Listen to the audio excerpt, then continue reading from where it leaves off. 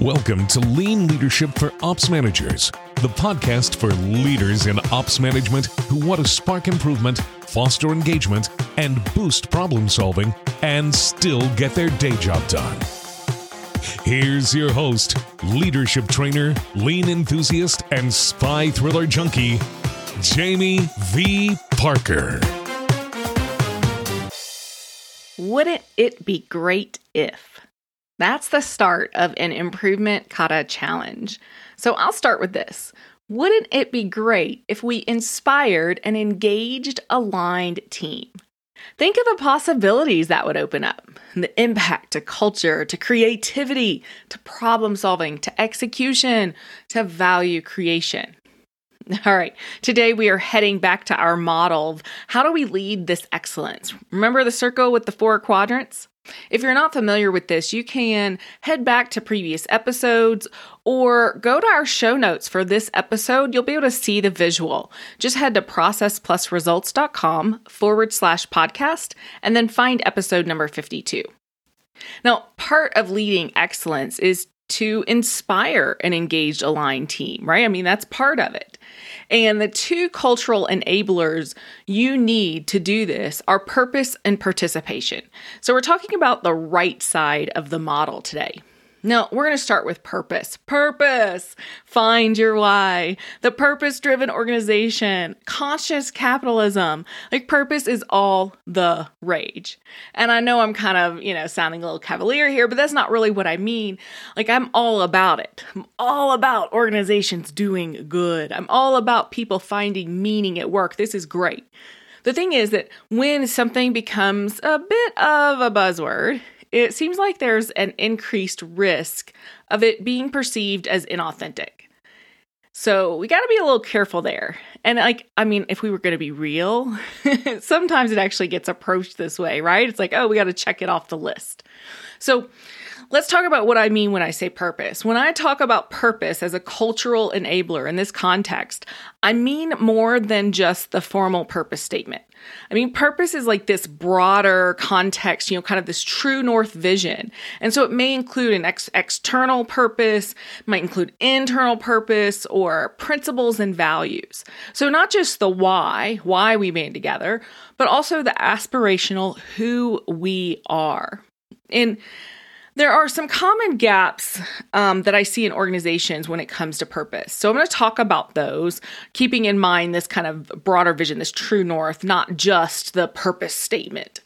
And also know that I'm not going to talk today about how you should come up with purpose or your true north and how you should define it and what's too broad or too generic. There's plenty of advice out there on that. You can actually even tune into episode number 34 of this podcast and hear Matthew Nix, who's president of Nix Companies, talk about how he kind of approached this. So we're going to assume for the purpose of this conversation that you do have a true north, right? This true north vision exists already. But there are still some gaps, and sometimes this vision is complicated or unclear, right? Maybe it's a lot of different things, but they don't really seem to come together in a cohesive way. Or maybe they're changing way too often. And, probably the most often gap I see around clarity is that there's just too much, right? There's a purpose statement and mission and vision and core values and organizational principles. And then on top of that, there's operating principles and ways of working. And, if you're practicing any sort of continuous improvement, you probably have a house, right? The house of lead and the pillars and all that stuff. A lot of organizations make their own houses on top of it, right? Now, listen, it's totally fine if you have all of those things. I'm not here to say you shouldn't. What I am going to say, though, is that the challenge happens when it's not clear what the core is. So this true north vision, what is that core? Because it can't be all of it. We've got to narrow down. Another gap I see when it comes to purpose and vision are when, a lot of times what happens is that the executives are all about it. usually because they were part of coming up with it. But executives are all about it. And then it kind of gets stuck there, right? The executives and the senior leaders, maybe they can talk about purpose, but it hasn't connected throughout the entire organization. And what happens is it kind of results in these monotonous stories and messaging about it. Like it's like, oh, this is how we talk about it. And, that presents a challenge because if we talk about it in this way, and it's kind of this like one way of considering it, one way of thinking about it, then inevitably it's not going to connect with everyone throughout the organization. And then another gap is, kind of seeing how this purpose, even if we do talk about it, even if we do start to connect it, we don't always weave it into our tactical goals and initiatives, right? There's not this direct line to how the everyday things that we're asking people to do connect to it. So it's like this purpose is this thing that we talk about at our company-wide meetings, or when we're giving out awards, or we're talking about, the end of quarter results. But when it comes to day-to-day delivering, SQDCM or whatever your, kind of KPI type of pillars might be, then it disappears. So here's my question, right? Does any of this sound familiar? Can you see some of these potential purpose gaps in your organization or on your team? I mean, probably so, right?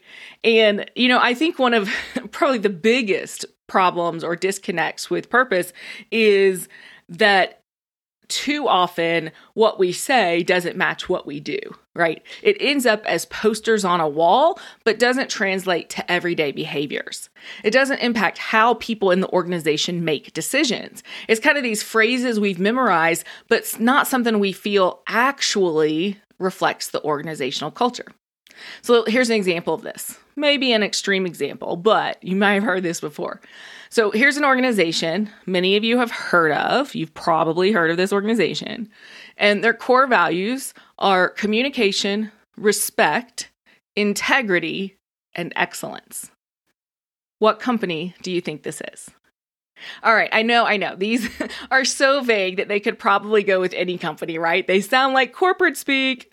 But beyond that, what if I told you this? Communication, respect, integrity, and excellence. Those were the core values of this company, of Enron. Complete disconnect, right? Like respect, integrity, excellence, communicate. What? Complete disconnect. Now, I know that's an extreme example, but I bet you can find examples like this, just maybe not quite as extreme, in your organization too. And if you're willing to be vulnerable, I bet even in your own leadership. So what do we do about it? Well, there are 3 leadership practices that enable you to build purpose as a cultural enabler to excellence. The 3 practices are these. Ready? 1, 2, 3. Number 1, clarify true north. Number 2, make it personal. And number 3, connect the dots. You see, when you lead with these 3 practices, then purpose is clear, this true north vision is clear, and you're able to tell stories about what it means to you, and other leaders do the same, and you help team members find the stories that connect them to purpose. And now we have all of this diversity so that even though what connects you and what makes you feel good about the purpose of an organization might be different from me, it's great because we're really capitalizing on this diversity and this personalization. And people are really now operating and making decisions from the same foundation. And we all know how it connects to the day in and day out. So that's purpose. Clarify true north, make it personal, and connect the dots. The second cultural enabler we're talking about today is participation. Now, remember from previous episodes that participation is active. It's engagement. It's doing something. It's an act. Here's the problem with the normal approach to engagement. We spend way too much time and energy on what the team members, do, and not nearly enough time and energy on what we as leaders do. Yeah, that's right. Engagement is not about trying to get them to do something. It's about how do we create an environment where participation is, of course, the norm. And the way we do that is by looking at how we lead. So here are gaps that I see just when I'm out working with organizations and talking with leaders. So sometimes we keep people at a distance. We don't give enough time and energy to our teams. We definitely don't listen enough or listen effectively enough, for sure, top of the list. We don't have one-on-ones. We don't have listening sessions. We don't have dedicated mechanisms to hear from people. And if we're to watch like a meeting or a group interaction and count the number of times someone talked, the leader would probably be at the top of the list.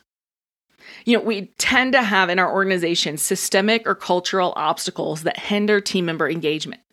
Back in episode 48, Aaron Davidson shared an experience he had working with frontline team members when they were, quote unquote, resistant. And he told a story like one time he uncovered that with one person, I think it was a bartender, but with one person, that person had given suggestions before and then nothing was done about it. And so he just stopped offering them. And so this resistance wasn't really resistance. This disengagement was really a leadership challenge, right? So when we think about these cultural obstacles or these systemic obstacles, things like fear or incentives, right? What's going on with our incentives? Sometimes the focus or pressure on output and productivity. Access. Who has access to what? Approvals and authority. Well, what are they all about and why? And, do we have too many? These are all areas that can dampen engagement and participation. And they're really common. So question, I'm going to give you a little bonus here. Really good question for you to ask is when you're looking at your systems, when you're looking at these, kind of systemic pieces and programs that you have, is to ask yourself, what are the unintended consequences of that? Because I might have put that incentive idea or this recognition program in place for something I was trying to do good. And it turns out there might be some unintended consequences. And metrics and visual boards and all the things that you might do in your Gemba walks and how you're having conversations, what are the unintended consequences there?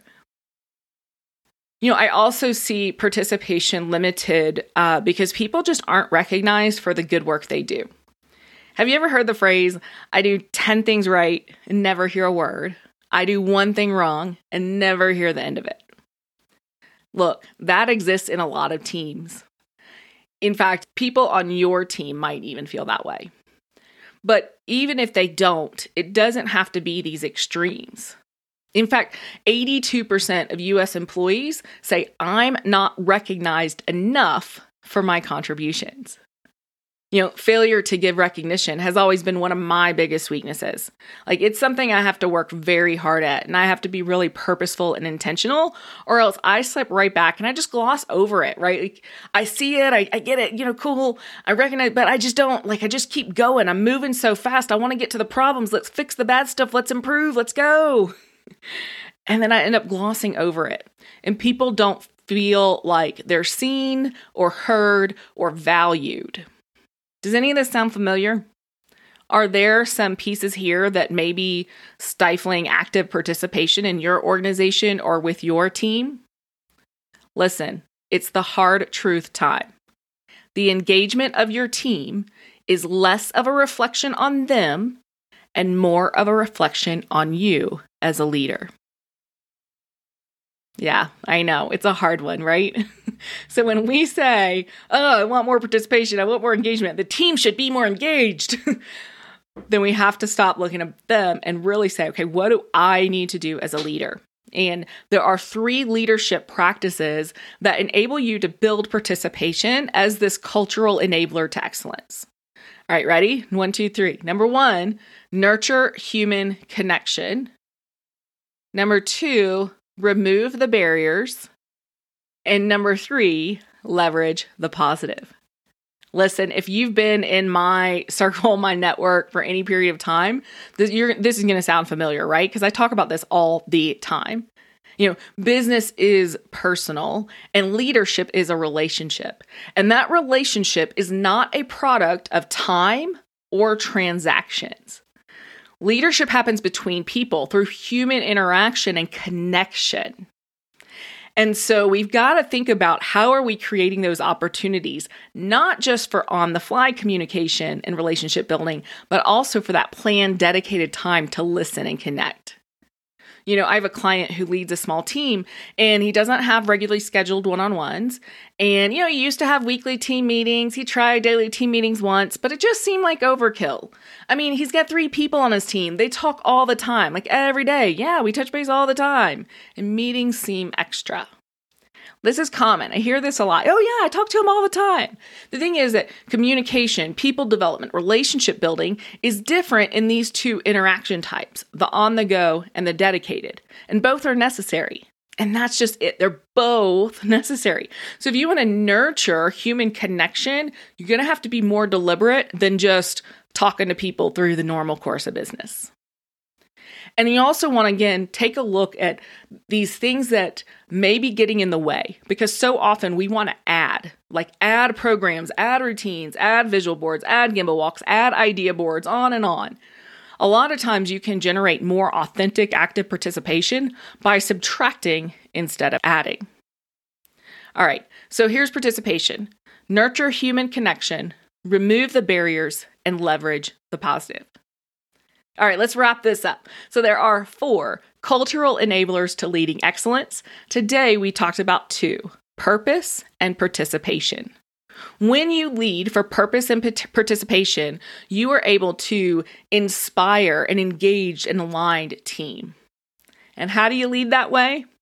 Well, the 3 leadership practices to build purpose as a cultural enabler to excellence are clarify true north, make it personal, and connect the dots.